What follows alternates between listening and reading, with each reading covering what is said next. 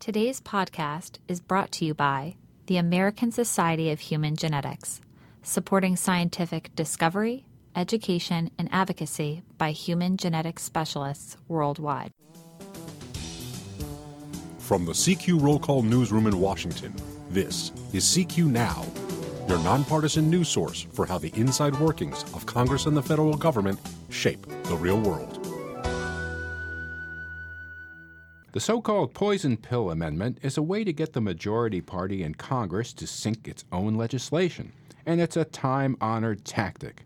But this year, poison pills are emanating from both sides of the partisan divide as the House and Senate take up fiscal 2017 spending measures.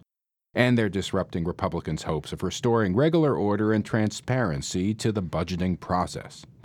I'm Adriel Bettelheim with CQ Roll Call, joined by CQ Magazine Deputy Editor Jason Dick.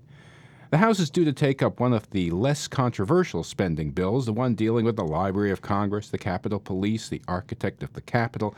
And yet, Jason, there are deal-breaking amendments that would let lawmakers and their staffs carry firearms in the Capitol, block transgender bathroom policy from being implemented, get rid of a special committee investigating abortion practices. It almost seems as if both sides are trying to blow up the process. It certainly feels that way, particularly if you go to the Capitol and you bring up any of these sort of poison pill questions. Both sides are on message.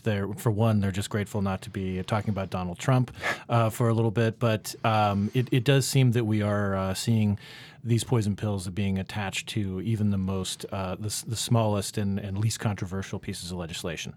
Last year, these sort of poison pills targeted Planned Parenthood over its abortion practices. They targeted displays of the Confederate battle flags. Those have receded into the background a bit. They're being replaced by what? Right now, it's lesbian, bisexual, gay, transgender rights seems to be the thing that is the major sticking point.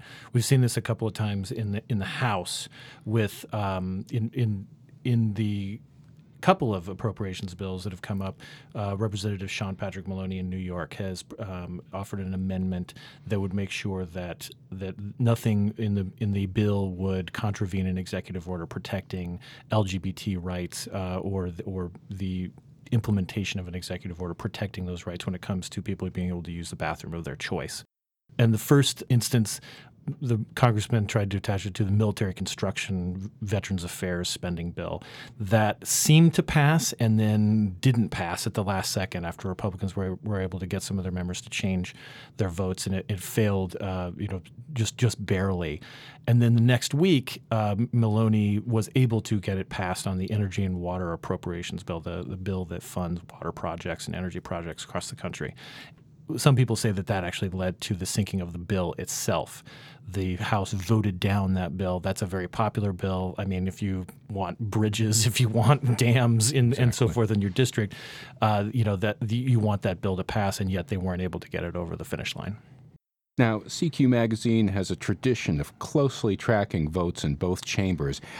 In your studies recently, are you seeing an uptick in poison pills? It seems like it. There was the LGBT votes. I mean, we saw several of those just in the last work period, the last 3 weeks, right before Memorial Day.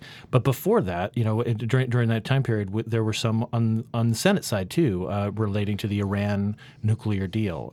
In particular, Senator Tom Cotton, a Republican from Arkansas, had an amendment that would have prohibited the purchase of heavy water from Iran. This is an integral part of the deal that the administration had negotiated. Now, the Democrats sort of held fast. They kept on voting down procedural motions that would have allowed Republicans to get on the bill and start offering this amendment. They I think, rightfully saw that it would probably pass under most circumstances. So they got a standalone vote just on the Cotton bill, and actually identified it as a poison pill. They even used the words poison pill. And they were able to strike a deal so that they could vote just on Tom Cotton's amendment to prohibit heavy water. They voted it down, and then the Senate was able to go ahead and pass the Energy and Water Appropriations Bill without that poison pill. And then it went over to the House, or the House started debating their own energy and water bill, and then it got hung up on the LGBT amendment. Now, as you've noted, this is sort of a time-honored tradition around the Capitol. When Democrats controlled Congress, Republicans offered their own poison pills on gun control, on policies affecting the District of Columbia, among other things. Did the dynamic play out any differently back then? Not really. It seems that one of the things that we're just seeing now is that the frequency is increasing, but the dynamics are typically the same, is that you want to peel off enough support from the majority to make it uncomfortable for the people who, in the Democrats' case, are more conservative Democrats, in the Republicans' case, the people who are more moderate or liberal in the Republican Party, to get them to support the minority party's position on something, which makes it difficult for the bill to advance. Probably the most famous example of this, at least in the recent years, is in 2009. There was a bill to make the delegate from the District of Columbia a voting member of the House. Right now, the District of Columbia does not have a vote in Congress. We have a non-voting delegate here in the District of Columbia. This would have increased the size of the House to 437. It would have granted Utah, a typically Republican state, a seat also, and then after the next census, which was in 2 years at that point, the size of the House would have gone back to 435, and it would have been absorbed, the 435, what they would have been able to redistrict, to distribute the votes. So it looked like things were going swimmingly. Most people, the Republicans seemed to be on board. Republicans were in the minority in both chambers at that time. It passed the Senate.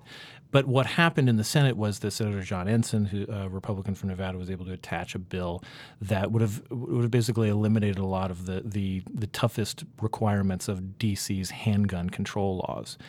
It passed. That passed, and then the bill passed.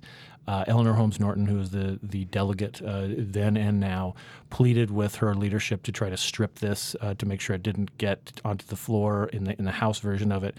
People were, again, lining up support for this bill. It seemed like Republicans were on board with the bill itself. But what happened was this gun control amendment did appeal to some of the more conservative Democrats. Blue dog Democrats or moderate and conservative Democrats, particularly from the South and the West, were a force in the Democratic caucus. They actually gave the Democrats sort of a cushion in their majority. They couldn't vote necessarily against this. They tried to figure out a way around it, and it ended up that the Democrats couldn't advance it in the House. They pulled it, and that was able to sink a fairly popular bill. Now, holding show votes on incendiary social issues particularly, obviously, is something that plays to each party's base. But to what extent does it contribute to dysfunctionality in Congress? I mean, does each side see the other's poison pills coming and they view it as just part of doing business? Or does it go deeper, and does it erode trust? It seems that there is a give and take to a certain degree. I mean, everybody sees this as part of the cost of doing business, if you will. But again, the frequency of it, and because we're seeing less and less legislation make it to the floor of each chamber now, it puts a premium on whether you can get it onto what few bills are moving. Right now, the Republicans had hoped that they could proceed with what they call regular order, getting a bill through committee, putting it on the floor, having a relatively open process with amendments, and passing it and going to a conference. I mean, it's the Schoolhouse Rock version of passing legislation. And that has sort of ground to a halt even on the simplest bills, the spending bills. The one thing that, the Congress, is supposed to do is like appropriate money for programs that keep the government running.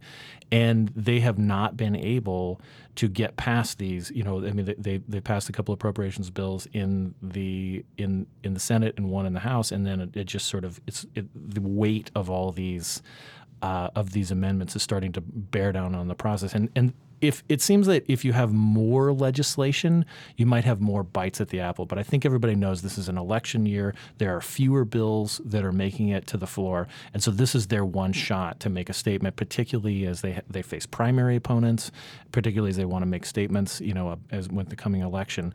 And it just puts this pressure that it doesn't really seem to have been as much a part of the game as before. CQ Magazine Deputy Editor Jason Dick on the profusion of poison pill amendments in the current Congress. I'm Adriel Bettelheim. Thanks for listening. Until next time, you can follow us on Twitter and Facebook at CQ Now, and you can download our podcasts on iTunes, SoundCloud, and Stitcher.